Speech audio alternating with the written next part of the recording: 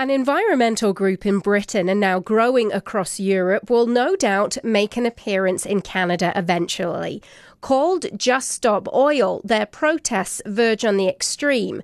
Everything from slow walking arm in arm through the busiest streets in London, gluing themselves to high-speed highways, shutting down 6 lanes of major thoroughfares, to the more trivial, like throwing orange powder at sporting events, to orange jigsaws this week at Wimbledon.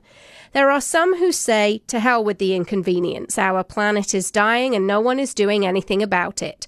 Certainly, climate change is the issue of our time.